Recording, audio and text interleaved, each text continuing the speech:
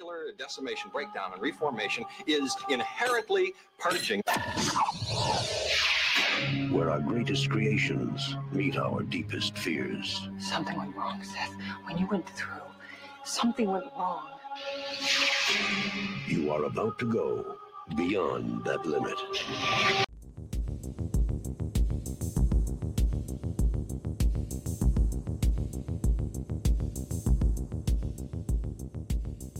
That was a good trailer. I like that one.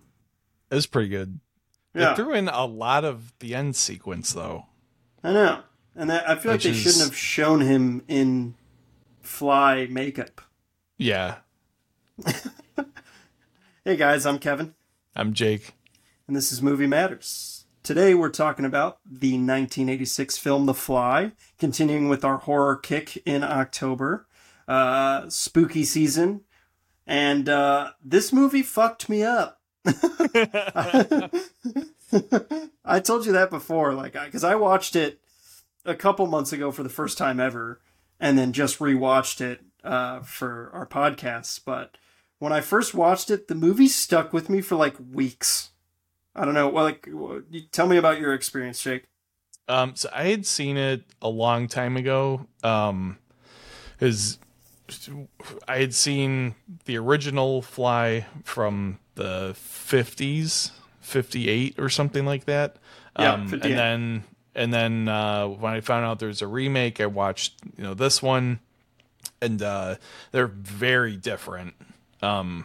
Even the plots are almost not at all similar. So it's different enough that I guess it kind of warrants, a remake. But yeah, I mean, I understood why you'd be bummed out at the end of it.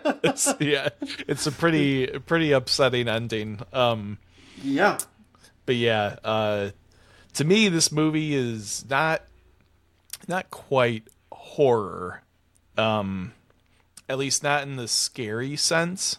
It's more like maybe psychological horror combined with grotesque horror. It really pushes the boundary on nasty stuff. It's yeah, for sure. It's body horror for sure. Yeah, yes. That's what it heavily relies on, in my opinion. From the makeup, this movie we just talked about last week, An American Werewolf in London, that winning the Oscar for Best Makeup. This movie also won the Best Oscar for makeup as well. Well deserved, because the makeup in this movie is insane. Yeah. David Cronenberg directed this, and he is known for being pretty gruesome with a lot of his movies and bloody. He's a good director. He did more recent movies for people that are familiar with his newer work. Is he did A History of Violence, which is really good, with Viggo Mortensen. He also did Eastern Promises, which is really good. I think he's a good director. Some of his stuff is hit or miss. This, I love it. I love the movie. It's just depressing as all hell. Yeah. Yeah, it's a really well done movie. There's a lot of interesting elements to it that are kind of introduced throughout the movie and really kind of ratchet up the emotional tension, I guess, between the characters, even with you as an audience member. So it plays a lot with your emotions and does a pretty good job of it. Agreed. And it's a pretty simple production if you think about it, because it's just three characters, really. There's no other side characters for the most part. It takes place in three locations, and it's almost like a stage play. And Goldblum's acting is also very kind of Shakespearean, and he always, points with his finger and, this and that, and that's how he talks, and it's very kind of almost opera-ish. It's interesting. Yeah, as he continues through the transformation, he kind of gets more and more exaggerated in like his movements and his speaking and like that kind of stuff, which I think is pretty cool. And like he does do a really good job of shifting from a very like shy, mild-mannered, quiet scientist into this like asshole that's like on this like quest for power, which is like really, really well done. And like he does a great job of like gradually ratcheting that up throughout the movie until the ending, where he's kind of back to just being like meek and like basically to the point of begging for help, Yeah, among other things. Yeah. Goldblum acting is absolutely awesome in this movie. It's funny to see kind of, stars in their young early days and how different they look. Like his teeth are crooked in this, and like, that's kind of before he really hit it big. And before Jurassic Park. Yes. He was poised to be nominated for an Oscar for this movie, I read, and the Academy just doesn't favor horror movies. They never really have. Yeah. And it's disappointing because, again, his performance is excellent in this. It's excellent. Even Geena Davis is great. And John Getz. Like, they're the three main characters, and they're all great, but Goldblum obviously stands out. Especially like you said, with his ratcheting up and his, little ticks where he's, twitching his head, and, he like, it's like a fly. It's awesome. Yeah. There's a lot of like little things he does that like gradually or like kind of like allude to the fact that he's changing. Like, and they're very subtle at first, and then over time become more and more obvious and like hard to kind of sweep away or brush away as like a one-off weird thing that he did. Where like early on he might do like some weird like scratching or something, then later on it's like he's just sitting there like picking at his skin. Like while he's like sitting and talking, and it's like really, really cool stuff. Really, another detail-oriented movie that's well done. Yeah, agreed. I mean, the whole buildup of it all with the pods in general are super cool. The computer, like, it doesn't. I mean, obviously the computer is a little out of date, but like it seems so modern and like. It's just a cool design with those pods. Well, it's voice activated, which is like, it keeps it, I think, relevant in like a weird way. So lots of like very futuristic things, but also not so futuristic that it's like not believable. It struck a good balance between sci-fi. Yes. And like just being like completely ridiculous and like no one would buy it, It's very grounded sci-fi. Yeah, right. Very grounded sci-fi, for sure. For sure. The whole, transmitting the baboon from one pod to the next and it comes up, that scene is absolutely disgusting and like scarred me for life. Where it shows the baboon inside out. It's so disgusting. Yeah. And like I have a pretty high tolerance. Twitching. Yeah. I have a high tolerance for that stuff, and that stuff, like, again, the movie fucked me up. It was gross. And then I mean all the effects in this movie are great.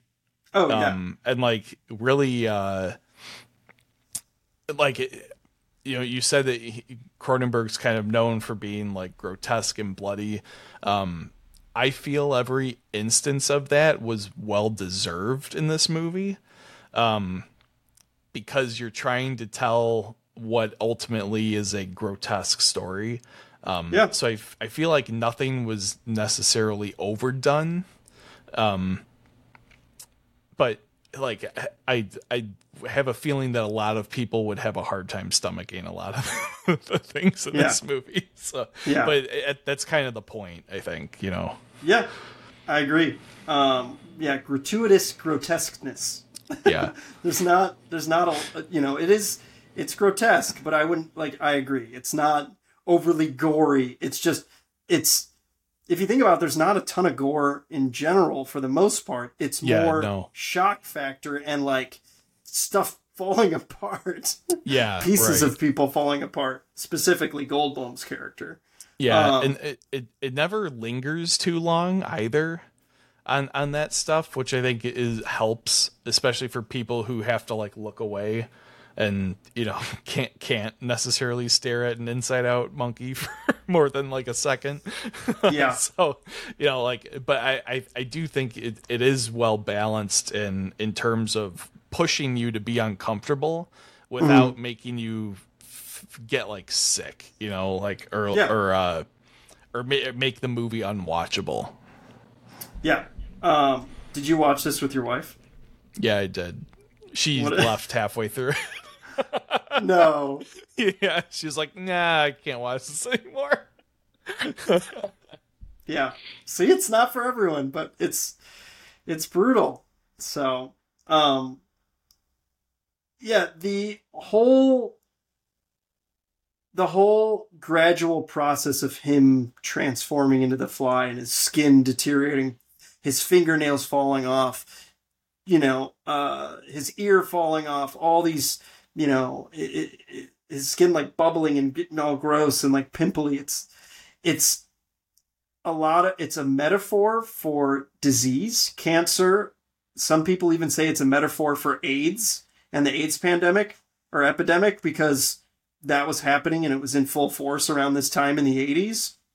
And it's also a metaphor for the aging process. That's mainly what Cronenberg was going for, is the aging process and disease and how it takes you over and changes who you ultimately are, which is crazy. And they do a great job of showing that in this movie. Yeah. I think the other subtext to this is power, where when he discovers that he has this new strength and stamina, he just continually abuses it and keeps seeking out more and more. It's a good metaphor for I don't know what you'd want to classify it as, the obsessive seeking of more and more power, through whatever means necessary. I think a good scene that kind of defines that too is kind of early-ish on during his transformation is where he goes and arm wrestles the guy in the bar and just breaks the guy's wrist. Yeah. That and scene is just walks away. Yeah. And takes the girl, and the girl's like, "Okay. Yeah. Sure. I'll go with you. Take me to your random ass warehouse in the middle of fucking nowhere." Which, I mean, the movie opens with that. And Geena Davis goes, by, and she kind of says, "Oh, this is a little strange," but still sticks with it. I just find that whole thing funny. Obviously, no sane woman is going to go to some random warehouse with a stranger. Right. Ever. No. I'd hope not. Yeah. For their sake. Right. But, I mean, obviously, it's a movie, and it helps drive the plot. Yeah. But that whole scene where Geena Davis goes back because, Goldblum is looking for a woman that can keep up with his lifestyle, and because he's crazy and high energy now. And she's like, "Be afraid, be very afraid." That's become such a common, almost pop culture line. And I didn't know it was from this movie. Yeah, I didn't know that either. That's the tagline of the movie, and it's comical who came up with it. It's Mel Brooks, guy from Spaceballs and Blazing Saddles. He was actually he's an uncredited producer on this movie. He helped get it made, and he didn't take credit, because he didn't want people to be like, "Oh, it's a Mel Brooks movie. I'm not going to take it seriously." Yeah. That makes sense. So, kind of funny because it ties into our last review on American Werewolf in London, where it's like John Landis is known for comedy. And again, a lot of people went in thinking it's a comedy, and they got, blood and guts. With this, it's good that he didn't take credit for it. He also did, he was uncredited as a producer on The Elephant Man, which again is on our list. I mentioned in our last one. And it's another kind of makeup-centric movie that started the whole Oscar, trophy for those. It started all best makeup for Oscars. It's interesting. That's a good decision. I think a lot of people would not have taken either of those seriously if it had Mel Brooks' name on them. Yeah, agreed. Because it's all he's known for is comedy. Yeah, right. So, let's talk more about the makeup and him transforming. It's so well done and so disturbing, and it's very practical. It's all practical. Like him even walking on the ceiling is practical. The whole vomiting. And it's acid vomit, because that's what flies do, is when they land, they throw up and try and digest the food. And him doing that is insane in this movie. Yeah. Yeah, and it's he really uses cool. it as a weapon. Yeah. Yeah. He uses it as a weapon to melt Stathis Borans, by the way. John Getz's character. Stathis Borans. What a name. Yeah. Cronenberg's a weird dude, I think, in general. Even Martin Scorsese was like, you look like a Beverly Hills plastic surgeon when he met him. The guy looks creepy too. I don't know if you've ever seen a picture of him. I've never seen. He came up with that name 100%. And it's just a goofy ass name. Like, who the fuck? What kind of name is that? Well, even Goldblum's character is Seth Brundle. Brundle, yeah. Which is also a weird name. Brundlefly. Well, he named it. Brundlefly. He wanted to name it after a race car driver. Martin Brundle, which in the sequel, the son is named Martin Brundle. And speaking of that, I've not seen the sequel, but the whole scene. So Geena Davis's character gets pregnant in this, and she's worried about it being genetically fucked up and have the fly DNA in it. And then that whole nightmare scene where she births the larva is disgusting. Yeah. It's pretty nasty. Another scene that comes to mind for me in another movie is Prometheus, the alien movie. Oh, yeah. Ridley Scott, the newer one, where she births the alien and or gets the abortion cutting open her stomach, the C-section, if you will, the emergency C-section. Disgusting. Yeah. So very interesting. Goldblum wasn't really well known, like I said, for this movie, and the producers actually had, they were opposed to him starring in this, and because he wasn't a bankable star. And this movie did well at the box office. It had a low budget, and it made good money, and it spawned sequels. And they were, Chris Wallace, the guy who did the effects work on this and all the makeup, was worried about Goldblum's face because he's got big ears, he's got a big nose, he's got very big characteristics. And he's like, the smaller someone's face, the better it is to work. And they got Goldblum, who has a big face, and it's just funny. And Goldblum even suggested him and Geena Davis were dating at the time. And he suggested for Geena Davis to play the love interest in this. And Cronenberg was hesitant because he's like, I don't want to work with a couple. That never works out well in Hollywood. But she read for the role and they read other people and they're like, yeah, there's no question. She's it. She's the one. So pretty cool. I don't know. I think that's a fun little fact. Yeah. Just again, the whole transformation, Brundle goes through, I read that Brundle goes through the stages of grief during all his transformation, which is interesting. It's cool. Denial. He refuses to believe anything is wrong. Yeah. Then, he believes that he's improved again, him going and breaking the guy's wrist, and him doing all those acrobatics in his house. Right. Anger, he becomes short-tempered. Fear, he's afraid to see his body starting to deteriorate. He's putting his, teeth and stuff in the Natural History Museum of Brundle. Yeah. And then bargaining, he attempts to arrest the process by fusing with another life form, where he wants to, fuse with Geena Davis. And then acceptance at the end, where he begs for death, which is, again, it's so depressing. Yeah, the end scene, too, is one of the coolest effects moments in the movie, where he's like this big, giant, like, almost like the Hunchback of Notre Dame looking thing. And, like, as he's trying to drag Geena Davis, like, into the pods, like, his body just starts molting.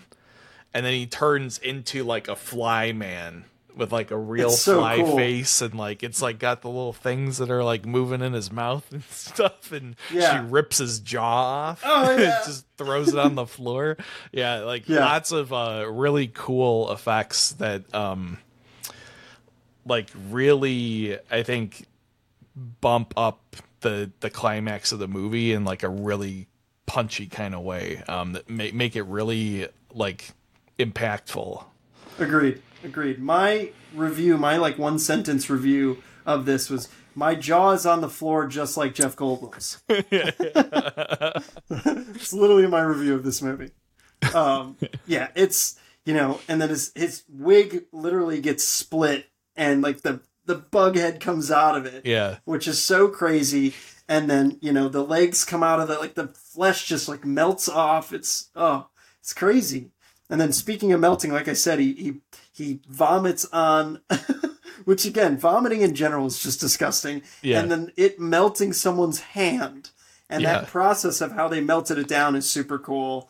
And then his leg, and it's just crazy. Yeah. Yeah, the effects of the melting were like super well done. It's like the hand is pretty cool. But there's a little shot where he kind of barfs on the leg off frame, and then they show it for a second. You can like see the bone as it's like disintegrating. It's actually a pretty cool effect. Agreed. I mean, it's very gruesome, very grotesque, but not insanely bloody, like we said. It's just it's like gross factor. It's body horror. Right, yeah. Yeah, lots of, like, nails falling off, teeth falling out, ear falling off. Yeah. Things just falling off all over them. Yeah, and then, in the end, he tries to go into the pod to assimilate with Geena Davis, the baby, and himself, but he ends up, mutating with the machine. And he falls out, and then he's crawling, and he just grabs the shotgun with his insect claw and pulls it up to his head, and then she blows off his head. Yeah. And then the movie just ends. It's so depressing. It's kind of like the last movie we just reviewed, An American Werewolf in London, where the movie, the main character dies, and it just ends. Yeah. Well, like, I think, it's the right thing to do in like these kinds of horror movies, especially when the theme of the movie is some sort of like unreversible negative transformation or transition, and like just end it. And no like bullshit afterwards of trying to tie up in a bow or something. Like, no, like it's supposed to be emotionally grabbing and shocking, movie, and it does it, blow his head off, end the movie. Character's dead. There's no more. There's nothing else. Right. They did for test audiences. They had the ending where Geena Davis gets back together with John Getz's character Stathis, and the audience was like, I don't want to see that. And like even Goldblum was like, fuck that. Like, that's not what this movie's about. No. And because, like, frankly, it's not, like, it's kind of odd to say, but, like, it's the movie's, like, I don't know how to put it, but, like, it's not really about the relationship between Goldblum and Geena Davis. It's more about the penultimate moment between them where it ends. You know, if you love something, set it free. Yeah, and blow its fucking head off. Yeah, it's not a I don't know how to really describe it, but like it's not about like their relationship really. It's kind of bigger than that. Yeah, in a way. It's all about him and him coming out of his shell, but then the shell is a bug, and he's metamorphosed into a giant fucking fly. Yeah, I think the best way to describe is that the movie's not about their relationship; it's more about his transformation as a person. And I like that. Yeah, I think it's very well done. It's like, frankly, it would have been super boring if this was just a love story. Agreed. With like gross shit. Yeah. Yeah. Know, like it was the secondary story, if you will. Yeah. Mm-hmm. And I like that. It wasn't, as prominent. There were scenes that were deleted that they deleted them because they were too gruesome. Apparently there was a cat and baboon fused together from the pods, and then Goldblum's character beats it to death with a pipe. And I read that they're like, when someone kills an animal, they can't really relate or connect to the character anymore. So we took that out. Yeah, makes sense. I agree. Like, again, the baboon, being inside out was a lot for me. I don't like seeing any animals get hurt. Obviously it's a movie, but still. Well, and that's actually a key. Right after that is like a very key moment because he does show a lot of remorse for that failure, and like that's one of the last times where we see him actually exude like a human kind of reaction to something. Well, I guess that's not true because he gets jealous, and that's why at the end of the day he goes into the machine. But I do think that that's kind of a powerful moment because he doesn't go in to try and like advance society or do some kind of scientific discovery. He goes in there because he's trying to prove a point. Either to himself or to Geena Davis's character. So very much a good